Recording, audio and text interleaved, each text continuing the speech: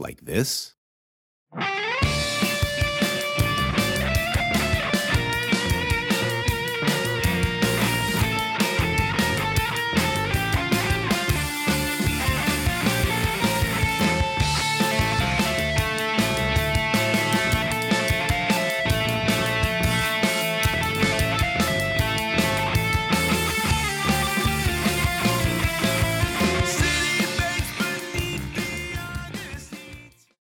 I am, if you will forgive the cliché, what is known as a bit of an odd duck. That is, if by odd duck one means educated sleuth. To be sure, I have achieved my fair share of peccadilloes, to wit, the incident with the aquatic waterfowl when I was 5, the unfortunate fascination with that actress at age 12, nearly every day of my second senior year in high school, and finally, an episode I refer to as the mortification beneath the train bridge when I was 20. However, that should not be held against me. The world is filled with brilliant, if difficult men. Walter Bishop. See Auguste Dupin. Hercule Poirot. Not that I, poor little Jefferson from Fredericksburg, VA, ever aspired to be placed among such august company as Auguste et al., but would that I could.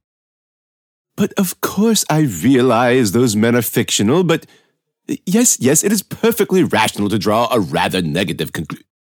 But that is precisely the point to which I aim. Should I have a moment to straighten the rudder, then perhaps we shall thread the channel? So, my point.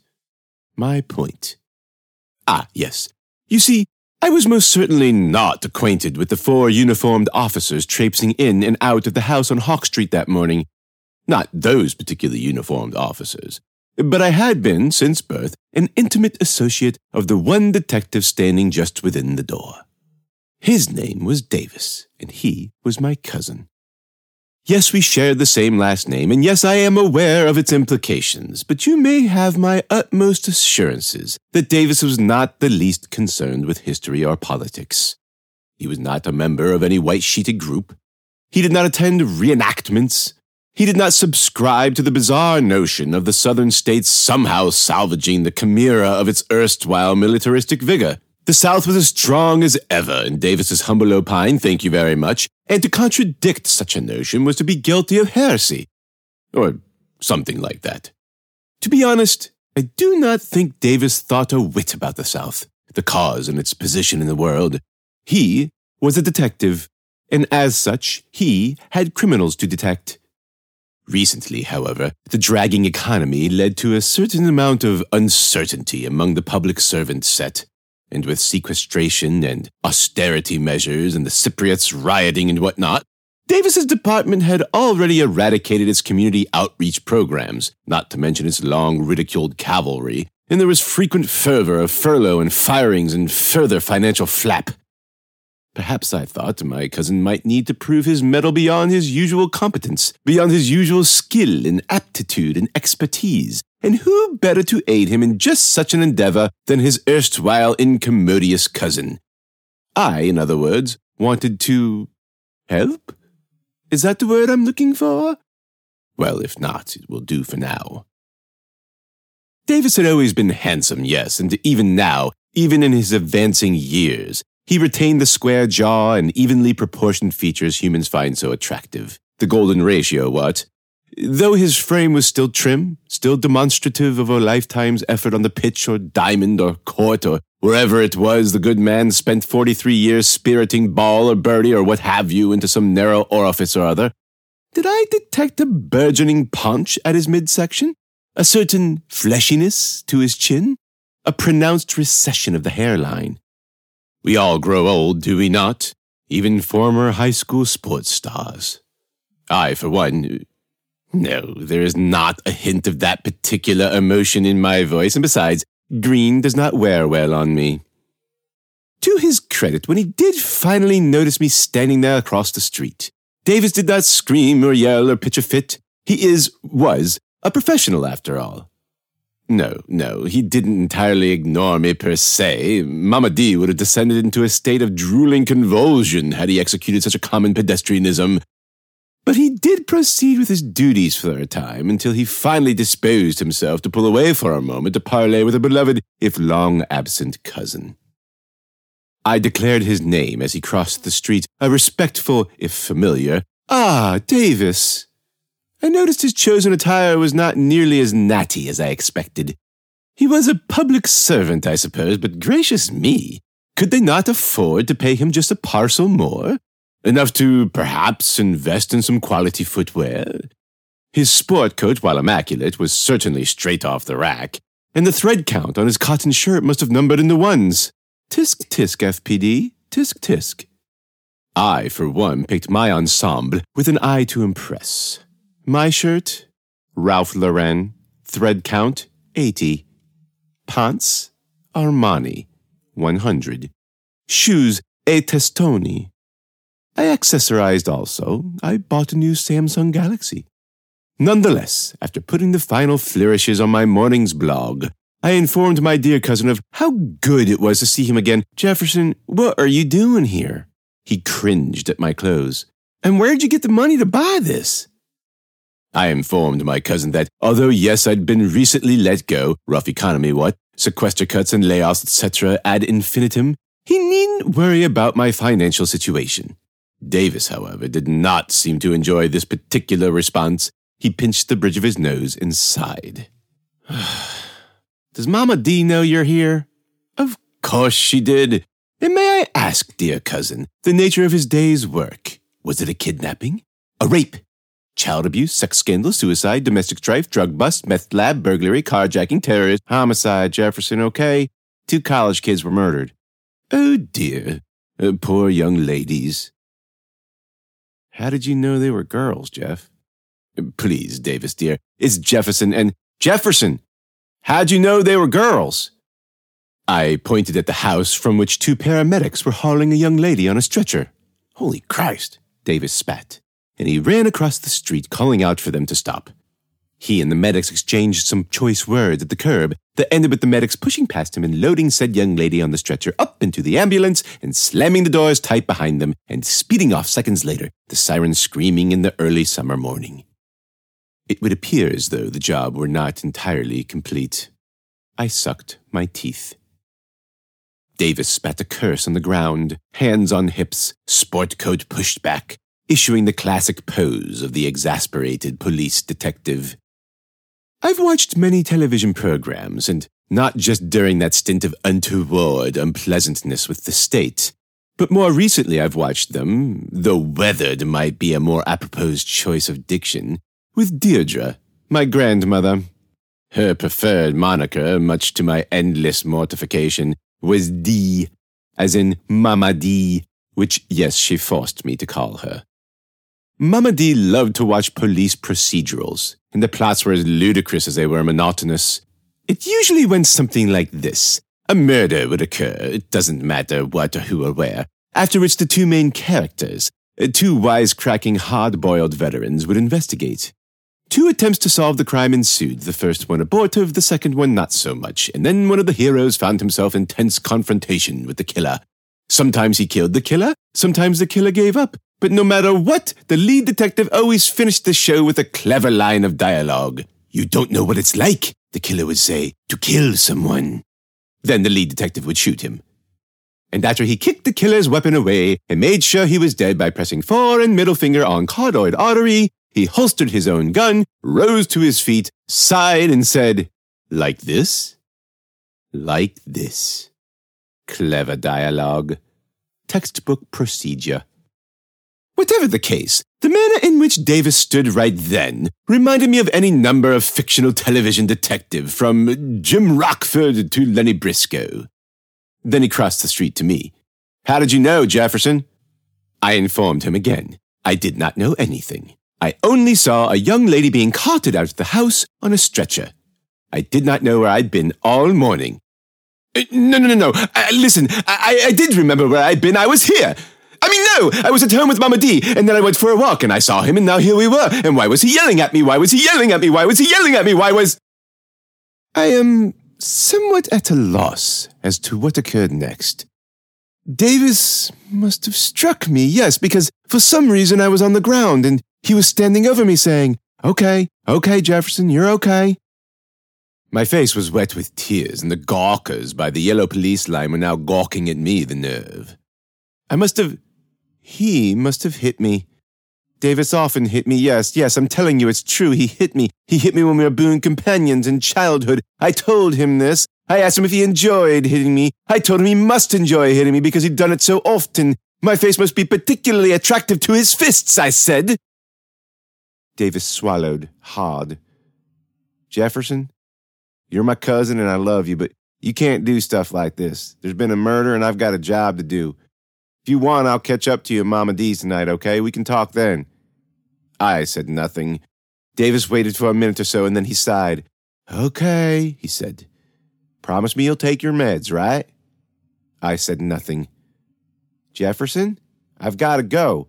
Go home and take your meds. Leave the police work to the professionals, okay?" I continued my silent vigil. Davis sighed again. He said, "Okay," again.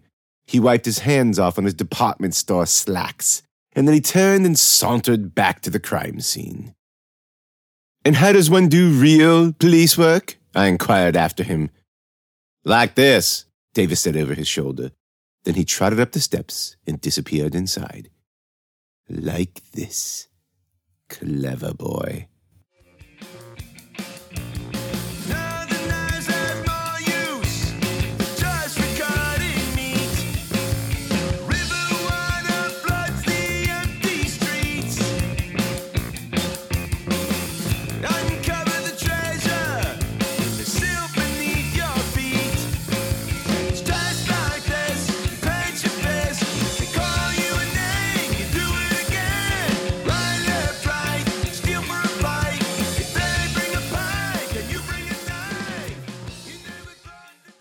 Was there a certain otherworldly zestiness to my current case? A pinch of peculiar, an essence of ethereal? Or was I fooling myself, living on Grub Street and dreaming of Baker? The thought plagues all the greats, my friends, and I will not discount myself among their number. I mulled the events of the day as I pulled into the drive of my grandparents' way, the headlights falling upon the suddenly active forms of my beloved canines Howard and Philip. I named them, of course, after the great Monsieur Lovecraft. Though, given the circumstances, perhaps the monikers Raymond and Chandler or Dash and Hammett would have been more suitable. C'est la vie. Howard, a basset hound, had the mean and droopy eyes of Jerry Orbach, while Philip, a mastiff, behaved more like a hyperkinetic pugilist. Rocks clattered the wheel well as I trolled up the long drive, barking up a cloud of dust in my wake. I parked at the top of the circular way and watched as their forms sprinted toward me, feeling immediately centered, tethered to the earth. Have I mentioned this before, my predilection for brute beasts? It is not unheard of, certainly. Many of the world's greatest were similarly inspired.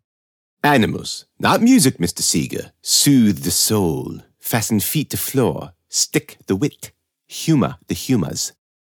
The familiarity of the family grounds, Northrop, provided additional comfort, especially after the scene on Hawk Street. Though my face bore no hint of Davis's fists, all the more evidence to his experience with hitting me, I could still feel the imprint of his knuckles. But the ill will that broiled in my temples the rest of the day seemed to dissipate that moment I placed my hand on the brass doorknob to my home. Perhaps Dr. Black was correct. Perhaps I couldn't do this alone. But why did I feel so elated? As if all of that black anger had, upon stepping into the air-conditioned foyer, turned into white vapor. You will, of course, inform me of my sojourn of sorts, the hours-long stroll through the streets of the city upon which I embarked following Davis's outburst. Psychic trauma alleviated by physical activity, what? The bottom floor was dark and empty. Mama D's television blared from her room upstairs. She had a hearing problem, Mama D. That's what she called it, at least. The rest of the world labeled it partially deaf. But our family preferred poetic euphemism. Mother didn't die of cancer, she wasted away. Father wasn't an alcoholic, he was a tippler. Brother Joseph didn't blow his head off with a shotgun, he suffered the dismals. Mama D wasn't nearly deaf, she had hearing problems. Grandfather was most likely out on the back deck reading. The sweat on my skin dried and cooled in the central air. Mama D kept the house at Antarctic levels due to her life change. The scent of chicken and vegetables filled the air, and mashed potatoes, and freshly brewed tea, and beneath all of that, apple pie. My stomach gurgled, and I realized I hadn't eaten since breakfast. "Jefferson, is that you?" Mama D called. "Quite." "Why are you back so late?"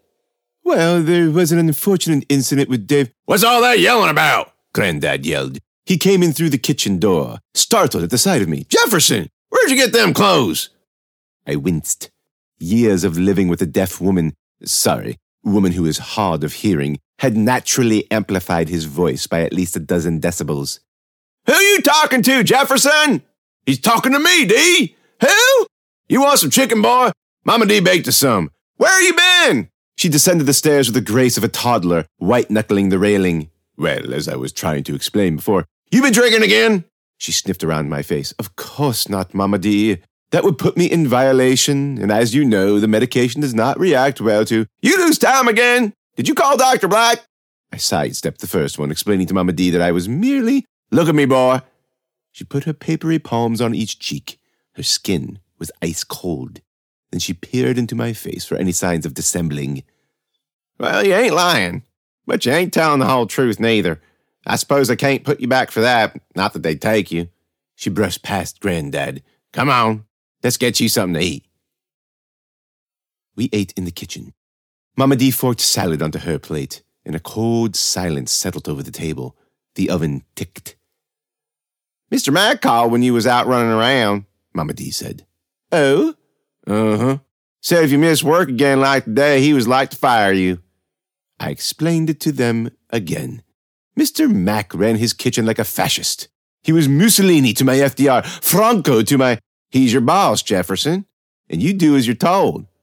Ain't got a lot of room for mistakes here, boy." The phone rang, a landline, of course, and Granddad excused himself to get it. I heard him talking in the living room. No details, just snippets and murmurs and the occasional, "What?"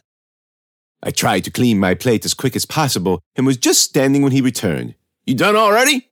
Sit you down and let me get some pie." Of course, I'd love to indulge, but I was scheduled to work the breakfast shift tomorrow and— "Nonsense, sit down." He gathered up the plates and deposited them in the sink. "Maid's off." I chuckled at the familiar joke and caught him glancing at the front door.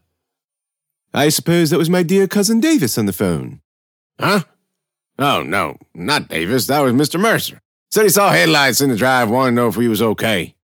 Mama D cut the pie with a steak knife, doled out fat slices onto paper plates. She always used a steak knife to cut her pie, and she always served her pies on paper products. "You said Davis was investigating a murder?" "Nearly a double. College girls." I took a bite and chewed. I had to choose my words carefully. The attack was gruesome. Mama D gave me the eye. Had I been too animated? I concentrated on the pie. It was the most interesting thing I'd ever seen. Granddad looked over at the front door again. "Jefferson?" I shan't lie. I started to lose myself a little. It happens sometimes. Sometimes all I have to do is shake my head and it goes away, so I did it. I shook my head vigorously, but it didn't help. I shook it again harder and longer. Nothing. I left my body, floated up to the ceiling, and saw us all there. Me, my long hair falling in my face. Granddad's wispy strands, Mama D standing, shaking my arm. "Person!" she shouted, and I was sucked back into my body. The switch made me dizzy, and I shook my head again. Mama D's face trembled a few inches from mine. I saw the wrinkles in her skin, smelled the baby powder she used. My eyes focused and unfocused. "Jefferson? You here?" I smiled. "Of course I'm here. Where else would I be?" Granddad was no longer in the room. I heard him somewhere, talking on the phone. "Prove it to me," Mama D said. "Show me you're here." I let my hand rest on the steak knife in the pie tin, and suddenly, like a switch was tripped, I could concentrate again. Like this?